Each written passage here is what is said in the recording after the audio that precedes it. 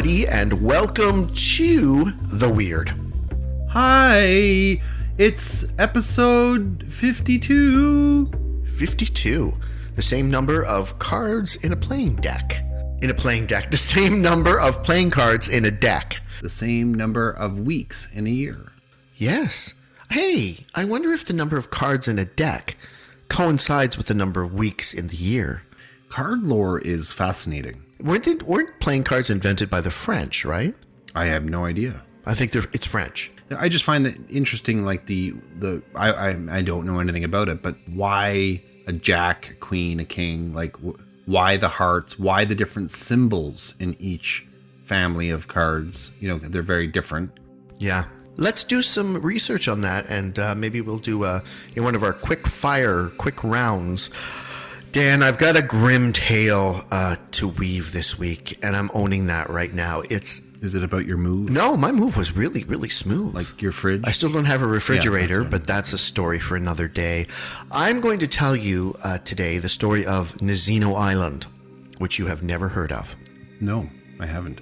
It's an unremarkable island in Siberia that was never really named. So the island has never been given a name.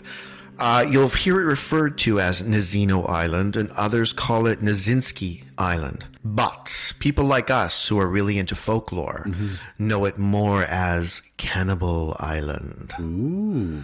Do you want to find out why? I do. And don't yell at me. I'm looking up on a map where it is. Oh, it's in Siberia. Yeah, I'm looking it up. It's in a really remote area. Well, I'm looking it up.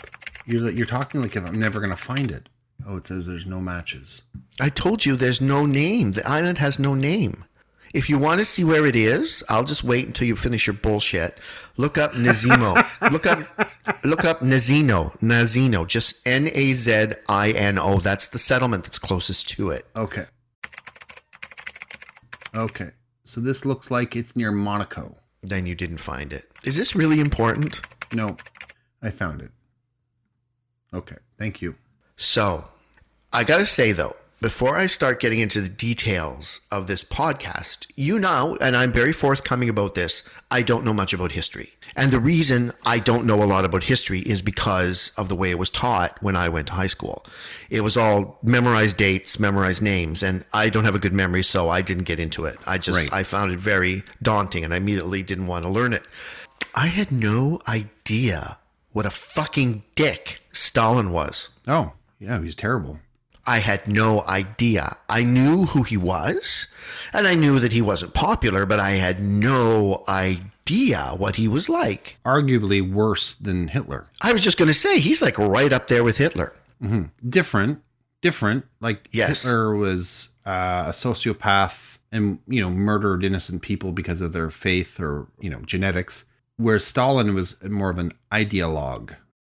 Well, the thing that I found that the trait that they both shared after reading a little bit more about Stalin is their extreme paranoia. Yes. These guys were so paranoid and just responded in really bad ways. Anyway, I don't want to get too much into that, but I just want to say that's one of the big takeaways from me researching this was, wow. Does this story take place in the Stalin era? It is. It's a Stalin era story. Ooh. You'll like it because it's history. In 1929, Joseph Stalin began a new era of atrocity known as collectivization. And basically, collectivization stated that all peasants in areas like the Ukraine would give up their possessions and be relocated to work on Soviet farms. And it was part of his plan to rid himself of the kulaks, which were wealthier members of the peasant class because he found them troublesome. The term was used basically, though, to describe anyone who didn't approve of Stalin's policies. So anyone who stood in the way of his collectivization efforts were either shot or imprisoned in the notorious gulags. Mm-hmm. And people still talk about the gulags to this day. However, by 1932, that approach had resulted in famine and severe overcrowding in the gulags. So in 1932, a gentleman named Genrikh Yagoda came up with a really sinister solution to the mess that collectivization had become. So he thought, well, Soviets need food and the kulaks need to be punished, so why not make the kulaks establish farms? Oh, okay. So he proposed that they would take 2 million kulaks, move them to Siberia and Kazakhstan, give them basic tools, and force them to create and then work on farms. But Siberia is not exactly great farmland. It's Exactly. like permafrost. Yeah. Exactly. But his theory was they would feed themselves and would basically be exiled to some of the harshest land on Earth. Mm-hmm. It seemed the perfect solution because it was the perfect compromise. So Soviet authorities were absolutely tireless in their search for kulaks, and all as a result of Stalin's paranoia. And the police had quotas that they needed to fill. And their arrests were constant and sweeping. Horrible part is they targeted a lot of people who just didn't have passports or identification papers.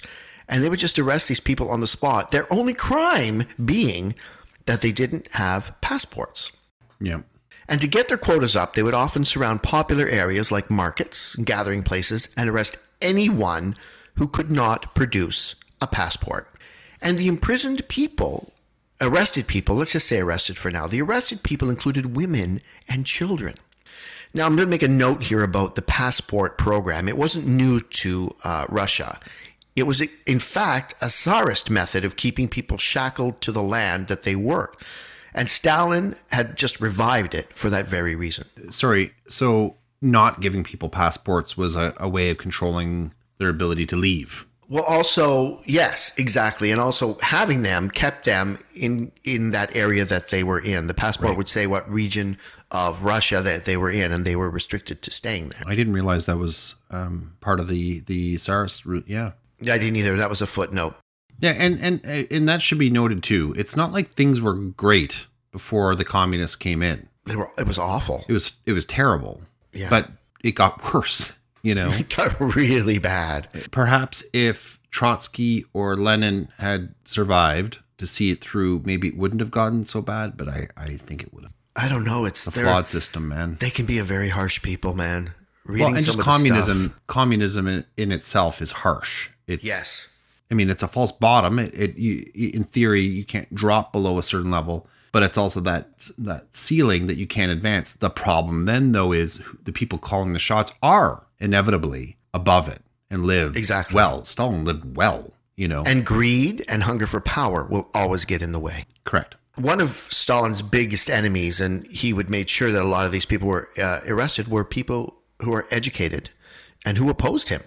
A lot of writers, artists, poets, the normal kind of people that people who want to control a population fear, right? Yeah. So these are the kinds of people he was rounding up. It was horrible. The unfortunate people that were arrested for not having passports or other various crimes were loaded onto trains and they were shipped off to Tomsk. And Tomsk is a remote city in the very center of Russia. And a great deal of the people on these trains died on the journey, not too far off from how people were transported to the concentration camps in the atrocities of World War II. Russian officials in Siberia were not told that these people were coming. Oh, jeez. They had no idea. And then suddenly trains arrived and thousands of prisoners were dumped in the city of Tomsk. But there was no infrastructure in place to house or feed them. So by May 1933, there were 90,000 prisoners in Tomsk in Siberia. Wow. In a desperate attempt to deal with that crisis, they loaded 5,000 of those prisoners onto 4 lumber barges. And I've seen pictures of them. These are very rudimentary craft. And they were transported 800 kilometers to an unnamed island near an area called Nizhino. This area is situated on the northern bank of the Ob River. Obi River. It's a very, very harsh, remote location. Not many visitors. Nobody goes there. People just basically work, eke out a living, and survive on day-to-day life. Mm-hmm. And they're also not super fond of strangers. They keep to themselves. It's just their part of the world. Leave us alone. We're fine. Mm-hmm. The prisoners were kept below deck on the barges and were given 200 grams of bread per day. Now, just so our listeners can kind of get an idea, That was 100 grams less than was given to the starving prisoners in Auschwitz. Many, we've actually seen photographs of them. So 200 grams of bread per day is what each prisoner was given. Jeez. A great number of those prisoners, understandably, died on the journey. Now, the island they were being transported to wasn't like a giant island. It was 3 kilometers long and 600 meters wide. So do the math in your head. 3 kilometers, 600 meters wide, and 5,000 prisoners are headed to that island. And it was mostly swampland. It wasn't dry ground. It was murky. It was mucky. It was horrible. Well, the barges finally arrived at the island on May the 18th, 1933. There was nothing on the island when the prisoners arrived. No shelter, no tools, nothing. The prisoners were then told to construct a settlement, but they had been provided with no resources, no tools. And remember, Dan, what are you doing? I'm looking at the map. I'm just looking at the island. Remember, I had said there's nothing there. It's just I'm trees. looking at it. It's neat. I like the visual. I still like pictures in my storybook. I'm listening to you. So remember, I told you a lot of the people that arrived there and who had been arrested were intellectuals. Yeah, and I automatically have a disconnect with them. They were city people. They had no capacity to build their own houses, right, let alone grow crops effectively. They had no agricultural backgrounds and no agricultural skills. Well, that was part of the big problem with that whole movement. You have this vision of the people, dropping everything they've known and just doing what the government says, but you're not even going to provide them with the skills and training to do it. Or the tools. Not a shovel, not a hoe, nothing.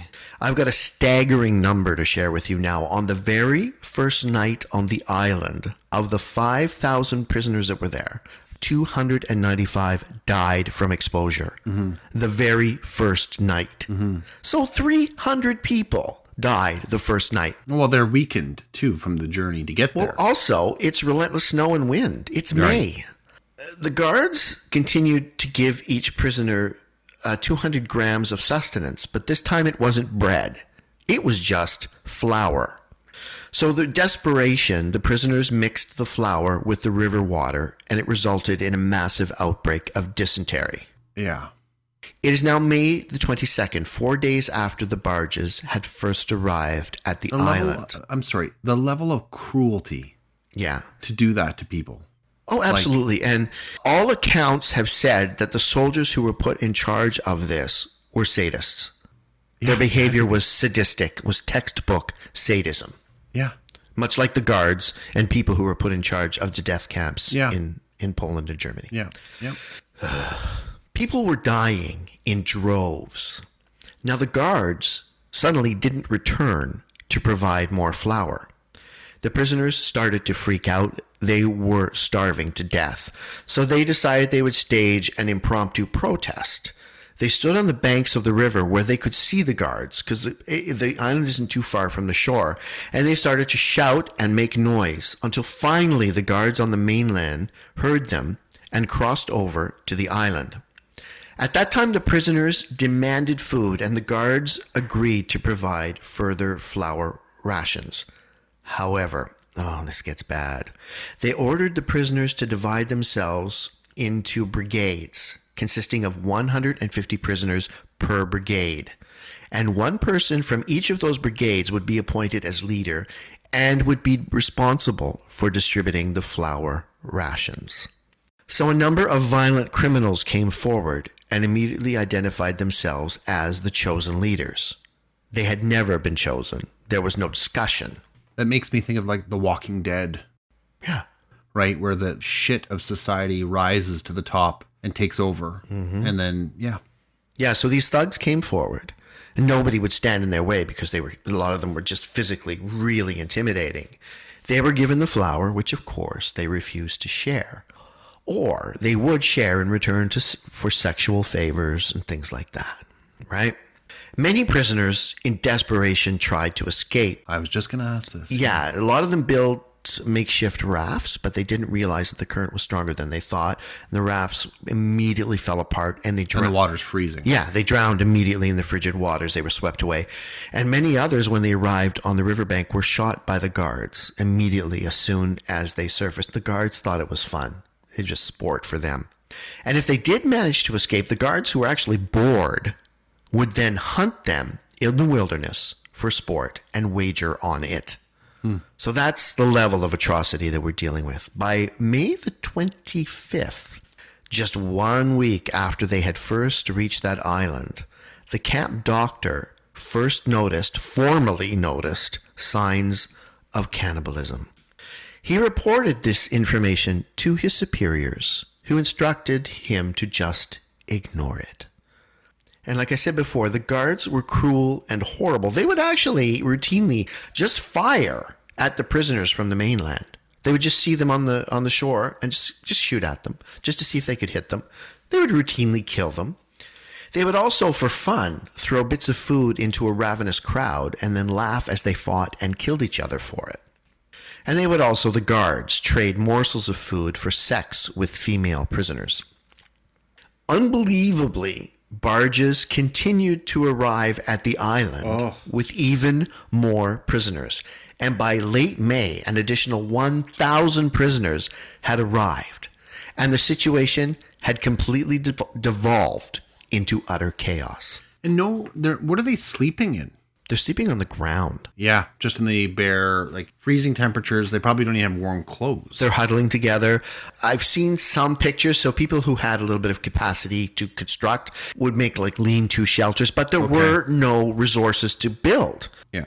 No access to cut down trees. They would break branches off and basically make little lean-to shelters, but there was nothing to make really, the kind of infrastructure that they needed to survive.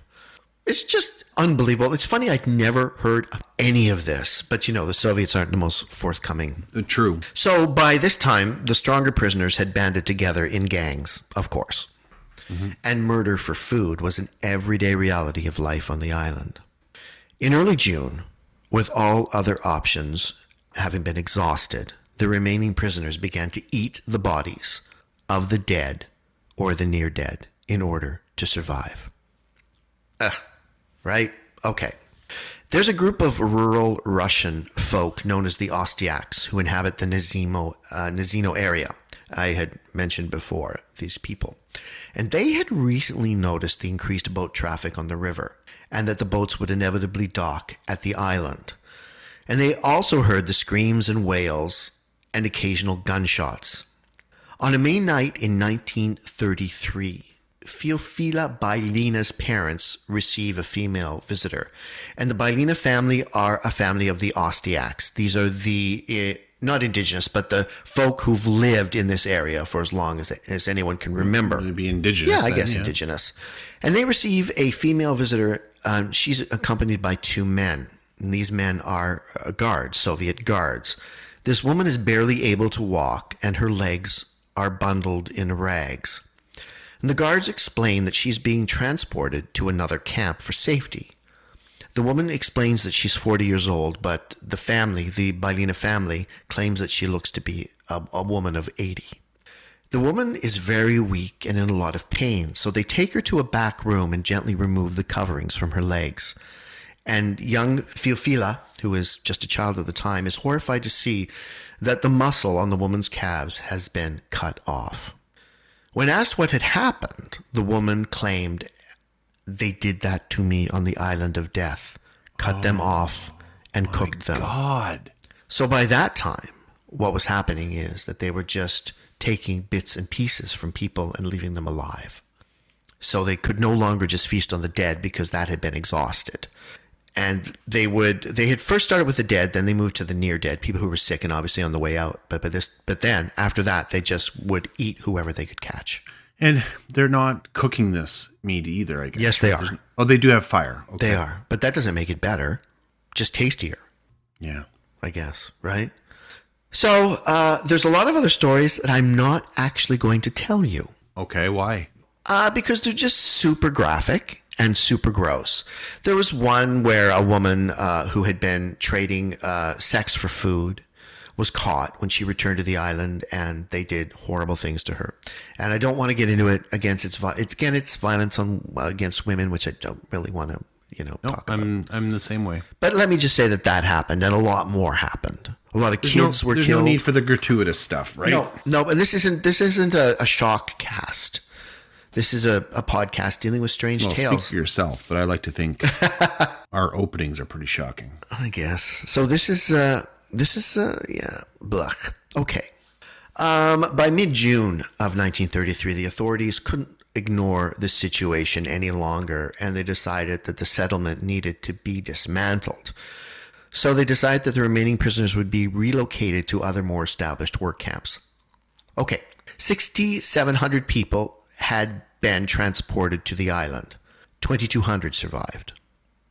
That's how many people were dead. When they vacated the island, the Soviets just left the bodies on the island, not buried. They just left them where they were to decompose.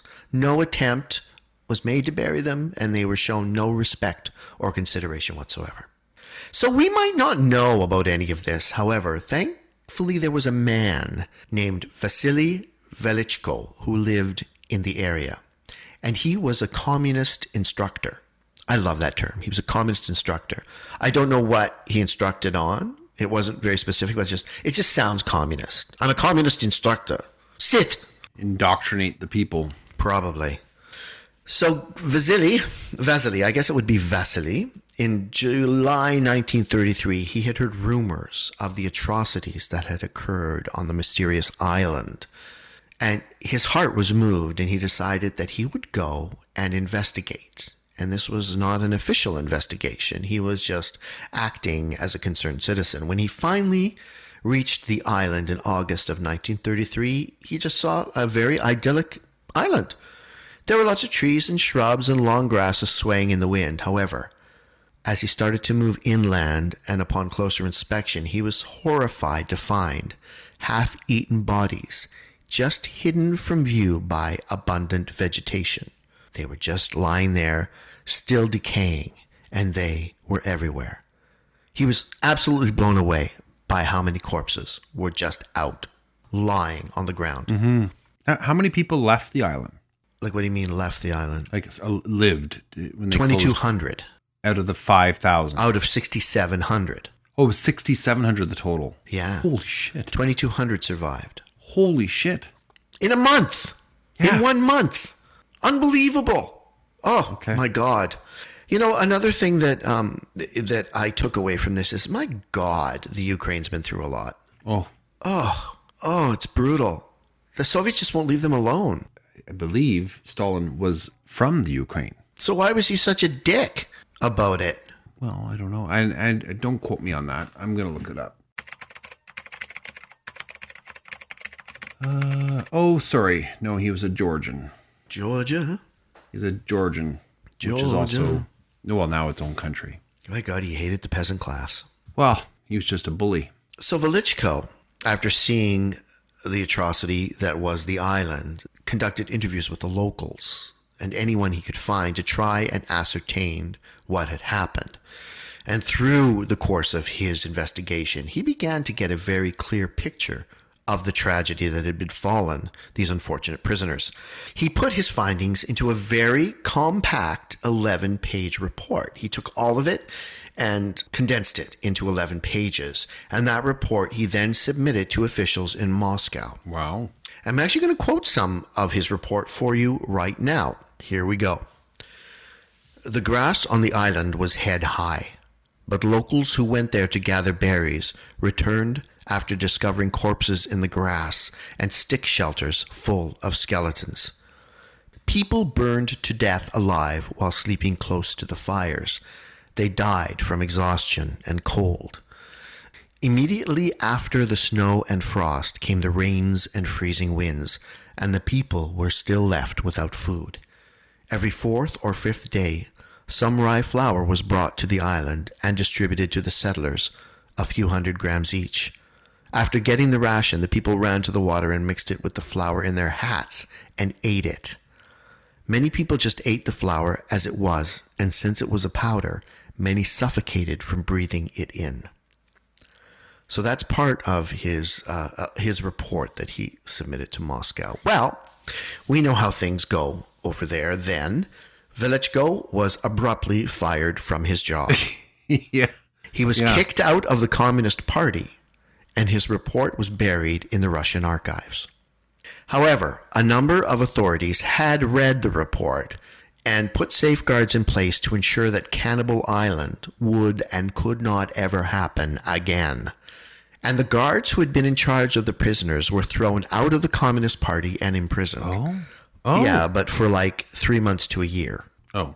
And these were the guards that were routinely shooting people from the mainland. Well, I'm still surprised that they did anything. I think they had to. I just think too many people had seen the report. The resettlement program was abandoned, and it was never revisited. And instead, the Soviets focused their efforts on forced labor camps, which we know them for. Velichko's report stayed buried in the Russian archives until 1994. And why do you think it came out in 1994? Well, the Soviet Union had collapsed. Exactly. Boris Yeltsin's in charge. Yep, and it was finally uncovered, and people were absolutely stunned at the contents of the report. And the details of the whole tragedy finally came to light. In 1993, a memorial cross was placed on the island to commemorate the atrocity, and it reads as follows: "To the victims of political repressions, 1933 to 1993." And each year, the residents of Nizhino place a wreath on that memorial location. There has never been a volume of prisoners die so quickly as in that particular incident. Even compared to like the Nazi death camps? Yeah, because it was 1 month. Yeah. It was 1 month. And the fact that like 295 people died the first night. Yeah, so that is the story of the island of Nizhino. It's short. That's it. Oh, that's hard. That's hard and sad. Nobody who survived ever gave an account of life on the island. Well, that was my follow-up question to you, was the people that survived, those 2,000, where did they go? To work camps? Yeah, they were relocated to various work camps. Some of them escaped and just lived in obscurity because they didn't want to fall under Soviet gaze, right?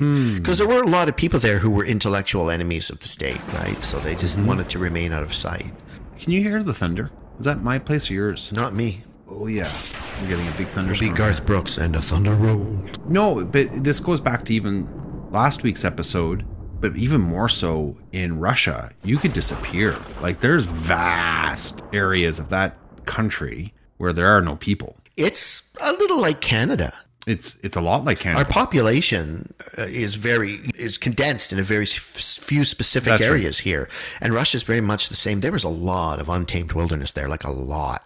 And still is. Yeah. But I had no idea that Stalin was so ruthless. I wonder, if people were able to disappear into the woods. But you would be so weak and it would be so hard. Well, imagine if that happened to you or I. We're intellectual people. We're not. I have no agricultural skills. Imagine if I was suddenly deposited in a forest today. I wouldn't survive. I like to think, and I'm not kidding, I like to think that if that ever happened, I would be gone. Like, I'd disappear before it got to that point. What? Well, I was watching the HBO miniseries, The Plot Against America. Did you watch that? No. So it's a revisionist history where Lindbergh beats Roosevelt in 41 or 40 or 42. I can't remember the year. But he beats him, and I didn't realize this till after the fact, but Lindbergh was a known Nazi sympathizer. Oh, really? You know, Charles Lindbergh, of course. right? Lindbergh baby. And all. Yeah. Who we talked about him a long time ago in the Third Man episode, where he claimed to have had a third man experience when he was flying. Anyway, so the show depicts that when it follows a Jewish family in New Jersey, and what's going on? Like, the Jewish people are terrified because this guy who's friends with, and this is true, he did have like von Ribbentrop and people like that he had been friends with. So you can see the beginnings of maybe that kind of Nazi movement happening in the States. Some people dig their heels in and go, no, this is my country. This is where I live and I have a right to be here. And there are other people that just get the hell out of Dodge. Yeah. That would be me. And in that show, they move up to Canada. That's what you mean. Okay. Well, I readily admit if I had lived in the States during the Vietnam War, I would have been a draft dodger because I would have felt I had no business being there. We know a couple of guys. I do. I know some very good people who actually came to Canada and prospered, thrived. Yeah. I want to tell you something too, because you mentioned HBO, and I wanted to tell you this earlier, and I forgot. Can you believe it? They canceled Lovecraft Country. What? Yeah, I know. Oh. No, but the good thing is nobody can understand HBO's thought processes. They're the most bizarre place on earth. The woman who was responsible for it has gone over to Apple TV and signed a big deal to produce more stuff. But Lovecraft Country won't be happening again, and no one understands why. Nobody understands why. Maybe they're just too focused on the fucking Sopranos prequel. I want to go back to your Cannibal Island, though, please. I want to go back to Cannibal Island. Sounds like a reality show. So, and I thought, and there was no one who tried to stay behind on the island. There was no weird stuff like that happening. And no cannibals who maybe escaped and feasted on locals. Well, they weren't cannibals. They were forced to. No, cannibals means like you're culturally a cannibal. These people had been forced into acts of cannibalism out of desperation. Right. A lot of them got sick from it too. Well, yeah. By the way, the locals too. The only reason they ever visited the island, the locals that I talked about, the Ostiaks, were to harvest tree bark. It was a good place to harvest tree bark. Nobody ever settled it. You couldn't farm there. What did they do with the tree bark? I don't know. But you couldn't farm there. The island was too swampy. Well, and here's a question for you then. Another one. Any ghost stuff? Nothing that was reported. Apparently these are very hearty people. But they also keep to themselves. So it would be the Ostiaks, and they haven't really said anything. But you know what? I also tried to find out, dear listener. Trust me, I'm not providing you with a full picture here on purpose. I don't know what happened to those bodies. I assume maybe the locals decided to go over and start digging graves. I don't know. It was never, because there were thousands of bodies just lying on the island. Like apparently Velechko said you couldn't walk 5 feet without stumbling across a corpse. Well, yeah. So where did the bones go? And can you go there now? Yes. You can. Well, you could if you wanted. There's a memorial there. Right. Okay, that's right. Yeah, they go there every year to sort of commemorate what had happened. So the bodies are gone. Yeah, but where did they go? Maybe at some point the Soviets came and did the right thing. Well, or they were trying to cover it up. Yeah, but at least buried them in some way, in some shape. Or dumped them in the river. Like it's horrible that they would just be lying there exposed to the elements. So that's the story of Cannibal Island. It's a really obscure story. I had to really dig for it. How the hell did you find that? Did Brad Vardy send you that one? No. I stumbled across it in an article about something else. Yeah. Okay. And like I said, it was a good education for me because I didn't really know anything about Stalinist Russia. Now I do, and now I hate him. You liked him before? Well, I didn't know anything about him. And every time I see him, it's the same picture of him with a pipe. See, don't you own a jacket like he had? No. It looks uncomfortable. Like a Frankenstein jacket? No, I don't. It looks uncomfortable. I thought you went through a sort of Soviet-era military look. No, I did not. I never did. I never was really into military costume, although punks used to, a lot of punks I knew had military stuff. You did encourage me once to buy green army looking wool pants. They were like an expensive knit. Yeah. And like they were flexible. It's weird. I must have been on like Quaaludes through all of that because I don't remember that at all. That's when I had the buckle shoes that you hated and you made me buy new shoes. The Crucible shoes because you looked like you were from the cast of the Crucible and you were going to burn a witch in Salem. I had those shoes because of a show that I was in, and my character's shoes that I was just allowed to keep them after. Well, then later on, I saw one of the worst horror movies in the world, Leprechaun, and he has those shoes. It's true. He has those little buckly shoes, but they're much higher heels for the Leprechaun because he's a little guy, so he wants to look tall and proud. Yeah, It's a terrible. I've never watched them. I know it, but I've never. There's a whole slew of them. There's like Leprechaun 2, Leprechaun 3. I can't. Yeah. I'm watching now on Netflix that Summer of Fear series. That's like, oh, is that good? It's kind of like the Stranger Things of horror movies. It's good and it's bad. There's some things about it I really like and some things I really hate. Do you know what I binged? I got to tell you, since you and I like went on break and I had time on my hands and stuff to just sit around and relax, I watched, believe it or not, a sitcom. Because you know I'm spiritually opposed to most sitcoms. I watched Superstore, the whole thing. I've heard a lot of people have told me about that. I haven't seen it. I loved it, and I didn't like it when I first saw it like a couple of years ago. I saw a couple of episodes and didn't like it. But then I watched it again, and man, there are some moments in that show that are just priceless. Well worth it. Cool. Okay. Mark McKinney's in that. Yeah. He's completely over the top, too, which is appropriate to the role that he's playing. But actually, it's just a really fun summer thing, and you can just put it on and eat your dinner and relax.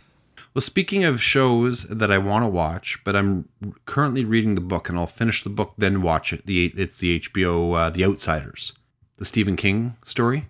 Oh, is that on now? Or The Outsider, sorry. Yes, I saw that. Yep, I've seen it. Did you read it too? No, I haven't read Stephen King books in about 10 years. I've gotten into a kick of going back, and there was some old ones I had never read, like Salem's Lot. Oh, that's great. A couple of years ago. His first like 10, 15 years are his best years. I agree. But then there's some good ones that have come out that, because I read one, I can't remember which one, that I really didn't like. But I read like Mr. Mercedes. That was good. Great. And now this one, The Outsider, it's freaking dark. Yeah, it's a weird, the cave and all that. Yeah, it's a weird story. Hey, don't. I'm not saying anything. But anyway, I'm enjoying that, and I'm looking at the cast that they got for the miniseries, and it looks phenomenal. Well. There's also a movie adaptation of one of his books just dropped with Juliana Moore, and it's Lacey's story, which is all I also never read. Okay, yeah. And that was from the period when he was like The Girl Who Loved Tom Gordon and those kind of books, which are more psychological. So I'm going to check it out and see what it's all about. Yeah, he's worth going back to. He just is a good writer. I'm due actually to reread it. I reread it every maybe 10 years. It's like Lord of the Rings. I'll go back every 15 years and go back to the journey. I have to say this to you too. My son and I are about to finish the last Harry Potter book. We're the last 100 pages now. It's my second time through the series, his first. And I love it because he's 13 and he's still letting his dad read to him. And I know that this is it. Like, we're probably coming towards the end of that era. However, my daughter sometimes gets jealous, like when we read these longer books, because, you know, the books I read with her will be like Roald Dahl, and it'll take us a few weeks, where a Harry Potter book will take us a few months, just with the amount of time that we have to read. But we've agreed to read as a family The Hobbit. So I'm going to get them into Tolkien through The Hobbit. And it's the perfect book because it's very much aimed at a broader audience. I started with The Hobbit, and then I started with The Hobbit. And Fellowship was when I read Fellowship, I was about 12, and it was a bit demanding, but I got through it. It's a long book. I had them all compiled into one book, like a Bible. It's really thick. Oh, see, I had 3 separate volumes. That's a lot to handle. That's heavy. 1,200 pages, very small print. Yeah, no, thank you. Anyway, that said, I think the train has pulled into the station. I think we're done. This was a shorter narrative than I thought, but I guess I had everything I needed to say has been said. Well, and you and I talked about this before too. Like, we've done a lot of episodes that have, I think on average, we're doing shows that are like an hour long. Yes. We've had some that have gone over, and we've had to make them 2-parters. But, you know, like with some of our earlier episodes, I know that as we continue to look for story ideas, some of these stories are great, but for us to melt them into an hour just would be ridiculous. I don't want to do that. So, I don't want to do that. So I like this story. Thank you for sharing it. And you're playing to my in my realm, because I love the history stuff. I didn't know this. I knew that Stalin was horrible, but I think it was great. I gave you everything there is. Really. Yeah. That's everything there is. I could have gone on a bit more about collectivization and all that, but I wanted this to be about the island, not about... Well, it's like the Chinese now. Like, everything is so hidden. Right. It's hard to get the full story. Even though they've opened up, it's still... there's a lot of fudging and erasing of history. Exactly. So this is as much as I could get. And I think it's a great story, and it's spooky. And I feel so bad for those prisoners. Because like I said, a lot of them were just not equipped to deal with that at all, let alone being in that situation. Mm-hmm. You know, and some of them were violent criminals mixed in there, and they were the ones that rose to the top, as always, right? Yeah. Yeah, and I don't blame any of those people that partook when you're starving. You do what you need to do, right? Instincts kick in. Know. It's just so grim. What a grim tale. Thanks for ruining everyone's summer. All right, Dan. I think we're at the end of episode 52. Folks, thank you very much for listening. Do you have any business, Dan? Any business? Just the usual. If you want to follow us on Instagram or Facebook, you can find us there. We post all our pictures from, anytime we reference things, different pictures or, images of our stories. And if you're like me and want to look at these things as you're listening, go to either Facebook or Instagram. We are The Weird Podcast, and you can find us there. Remember, you can also rate us on certain platforms like the Apple Podcast platform. We love those 5-star ratings. We don't like the 1-star ratings. We haven't had any. No, we haven't. So don't get any funny ideas, good listener. Don't give us a 1-star rating. Yeah, and the only reason that long-term we're encouraging ratings is because it will help us eventually maybe get an advertiser or two, which it would be nice to get a little bit of remuneration for what we're doing at some point. And I would love that to come from advertisers rather than people. But in the meantime, all you need to do, good listeners, keep on listening and spread the word of the weird. Tell everyone you know. I know I keep saying this, so you better be saying it to everybody. To the point where you wear them down. Exactly. Like, just get them to the point where they're like, shut up. Fine, I'll listen to this freaking show if you stop talking about it. And then we'll be all square. Write the word WYRD on a pack of sticky notes and put them everywhere your spouse goes. That's all it takes. I thought you were going to say like a cool viral campaign where people would post them in public, but no, just in their home. All over the house, on the toilet, in the shower. Yeah. Yeah, on the box of Cheerios. Why not? We do what it takes. Okay, enough. Enjoy your week, folks, and we'll see you next week with episode 53. Good night, everyone. Take care.